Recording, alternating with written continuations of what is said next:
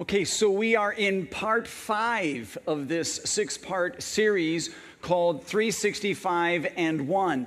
And in this series, we're simply being reminded of the fact that God has given us 365 days every year, and we are to be using each and every one of those days to look for that one person whom we know or may know that is spiritually separated from Jesus. Okay, they are in effect spiritually lost. And this could be anybody.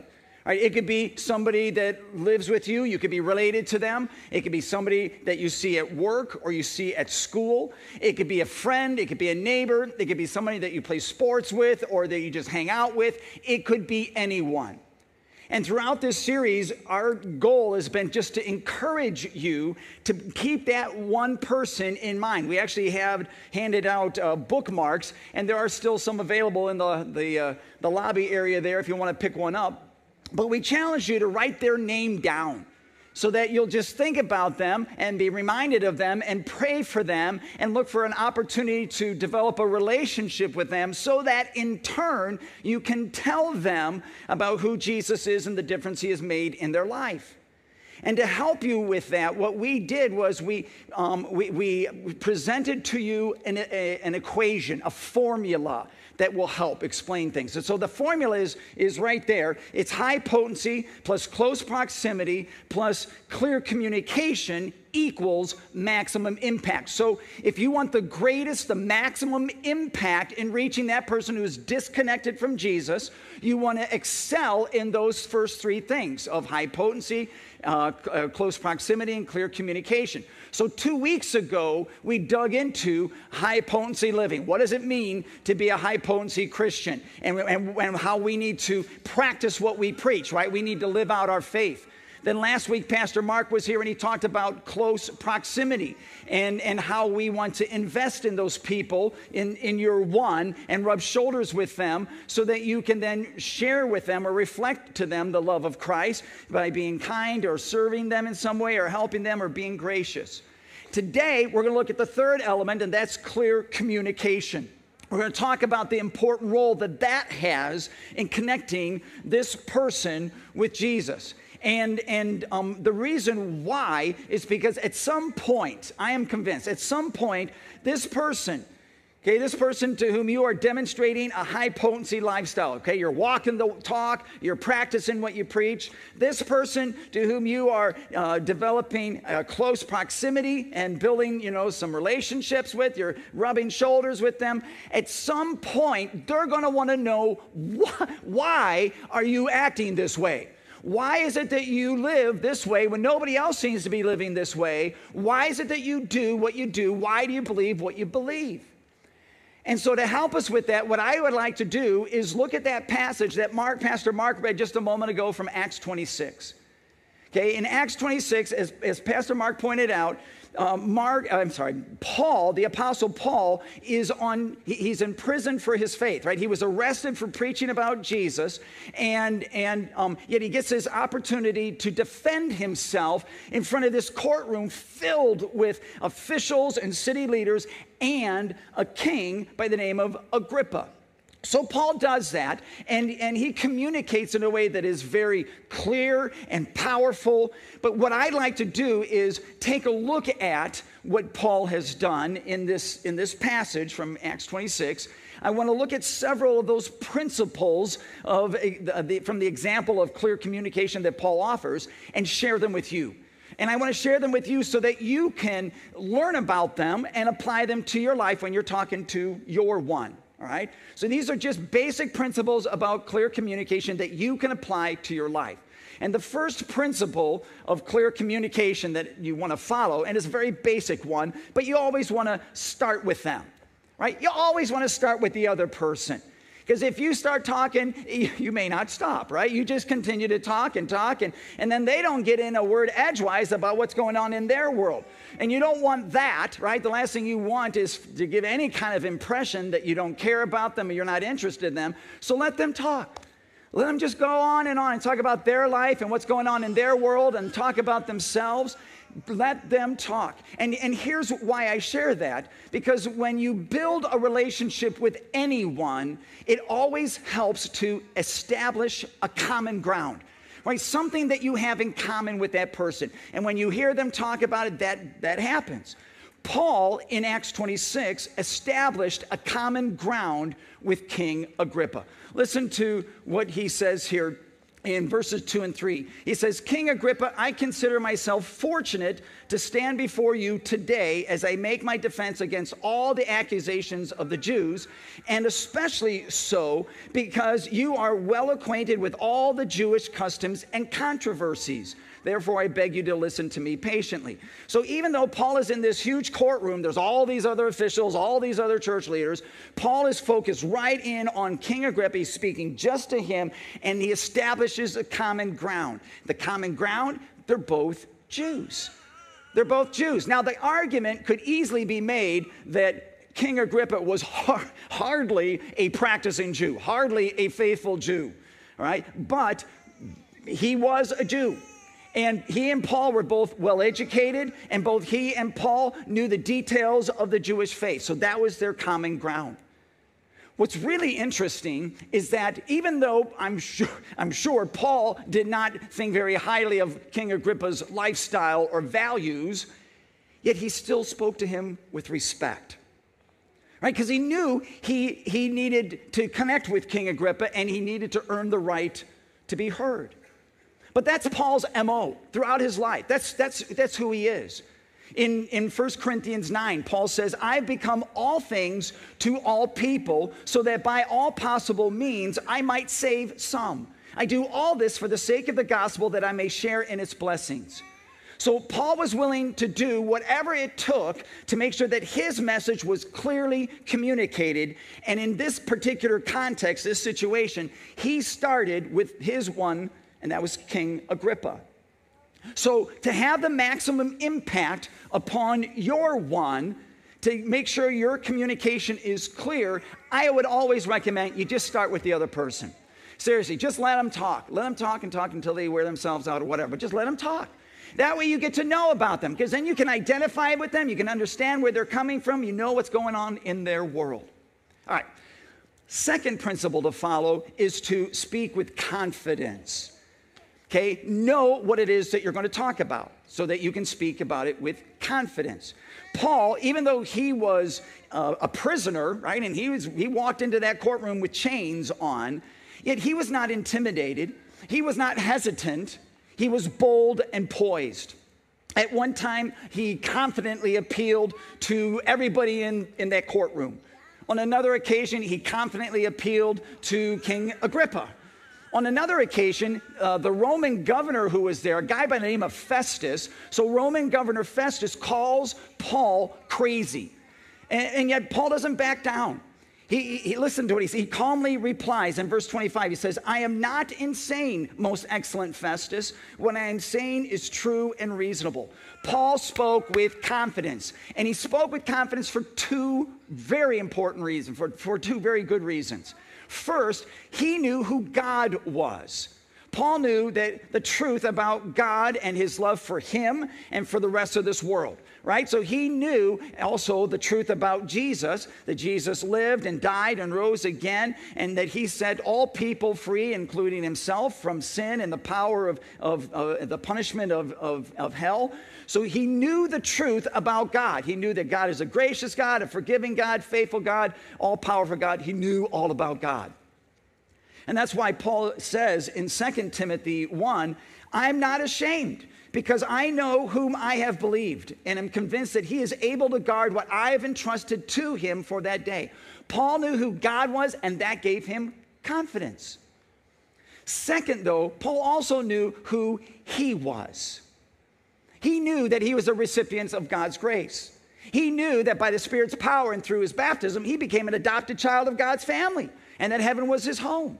So no, he was not intimidated by some measly earthly king or some Roman court. He was not intimidated at all. He had confidence because he knew who God was and he knew who he was. And here's why I'm sharing this. For all of you sitting here right now, for all of you watching online right now, knowing who God is and who you are is critical. Seriously. And I would argue the reason why some of you sitting here right now may be timid, and I say that, timid in what you believe, or maybe unsure of your faith. It's because you haven't done the homework to know who God is or where you stand in his family. And that's bad.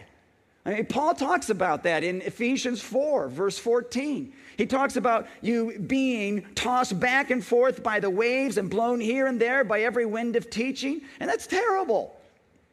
And when that happens, you will lack confidence. You will. So here's the challenge for all of you today. I want to challenge you to get into God's word. I'm a broken record up here. I tell you this all the time. Get into God's word. Seriously, open up that book called the Bible and read so you know who God is and who you are, and you can build and strengthen your faith. Now, I get it. I understand that reading a book that thick can be intimidating. But try it. In fact, let me offer this suggestion. Try this app, Read Scripture. It's a free app. You can download it now. I'll even give you permission to do it just right now. Just download it. Free app. And here's why I like you get through the Bible in a year. And it also offers these little animated videos before each book of the Bible that helps explain what it is you're reading. So that is very helpful.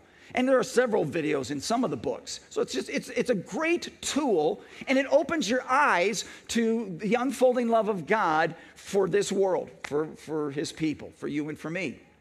Now, of course, that's not the only tool. We offer, free devotional booklets and all kinds of other things. But again, the point is that you take time, seriously, 10, 15 minutes, get into God's word. Here's why. When you are grounded in the truth of God's word and you are clear as to who God is and secure as to who you are, you will be confident in what you have to say. I guarantee it. All right. Third principle to follow is to make sure that you organize what you say. When Paul was talking to King Agrippa, he didn't just aimlessly ramble on and on and on, right? He organized his thoughts. It was obvious that he thought through ahead of time of what he was going to speak about. For example, he starts off by talking about his life when he was younger. So Paul says in verse 4, he says, the Jews all know the way I have lived ever since I was a child, from the beginning of my life in my own country and also in Jerusalem. So Paul starts to talk about his life before he was a Christian. And for those of you who were baptized as an infant or raised in the church, this might refer to that time in your life before your faith became real for you. Where it was just something that your parents taught you or a Sunday school teacher taught you. It was just kind of words.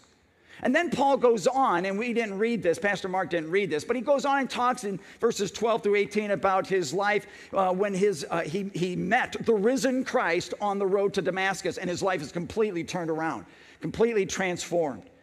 And for those of you sitting here, for some of you, that may be when the light bulb just clicked on for you. And by the Spirit's power, Jesus became real. He became your personal Savior. Or maybe you became aware of God at work in your life in a way that maybe you weren't before. Wow, he really has blessed me in all of these ways. Or he really rescued me in this situation. Or he's really made a difference in my life. Right? Whatever it is, it's just, things clicked for you. Third, then, Paul finally, he wraps things up in verse 19, and he says this. So then, King Agrippa, I was not disobedient to the vision from heaven. So then he wraps things up by talking about his life after Jesus is now his Lord and King. And here's where I'm going with all of this. Paul, he organizes his thoughts in a way that's just very natural and chronological, right? And that is an effective way to communicate. I mean, think about when you watch TV and you see TV commercials. The commercials that are really effective are the ones that show before and after images, right? When you use this particular medication that helps with your arthritis, and afterwards, while you're playing football with all the guys, or when you're taking this, particular diet and you're following this diet, you lose 30 pounds or whatever. You take this product. That is an effective way to communicate. Now, obviously, in this case, right here, that's just a surface level change. We're not talking about that. We're talking about a deep, heartfelt change that's going to impact this person's eternity. We're talking about helping this person know and believe that they have a God who loves them. And based on what Jesus accomplished on the cross and Calvary, that he forgives and saves them. Right? So just understand, when it comes to clear communication, you want to think through for yourself, okay, how has God blessed me? Okay, you think about that for yourself. How has he helped me? How has he healed me? How has he rescued me? Whatever. I don't know. Every one of you has a different encounter with God, but think about that and organize those thoughts so that they'll be ready when that opportunity, when it comes. Now, some of you may be sitting here right now and maybe getting a little panicky because you know you're going to have to talk to this person. It's a little intimidating. It's a little scary. And you're thinking, I ain't doing that. And I get that. So I just want to remind you, you're not giving a speech to hundreds of people. Okay, you're just having a conversation. Okay, like Laura ran those big, long words. I have to look up some of those words. Or what are those words? You don't have to. You're just talking to that person about who God is for you. What difference has he made in your life? How has he helped you or guided you or blessed you? That's it. Okay, that's all you're just talking one-on-one. Like Paul was talking with King Agrippa. He was in a crowd, but he was still just talking to King Agrippa. All right. Fourth principle to follow is to connect with them. This is another very important step, right? This is a very important step. You want to take what God has done for you, who he is, the difference he's made in your life, and connect it with that other person. This is so important. Okay, yesterday I watched a lot of college football. It was a wonderful day. But I want to tell you, think about how effective it would be if a football coach, if all he did was talk to the team about winning the game and never coach them or have them call certain plays that would help them win the game. Right? Not effective at all. So if you're going to talk to somebody else, if you're going to talk to your one about who Jesus is and the difference he's made, make sure you connect it to their life, that they can say, oh yeah, I can see how that would work for me. Because otherwise you're just sharing information, and that's not the goal. The goal is to move them closer to Jesus. And you see that in the story in Acts 26. Paul is talking with Agrippa. Look at what he says here. Paul says, the king is familiar with these things, and I can speak freely to him. I am convinced that none of this has escaped his notice, because it was not done in a corner.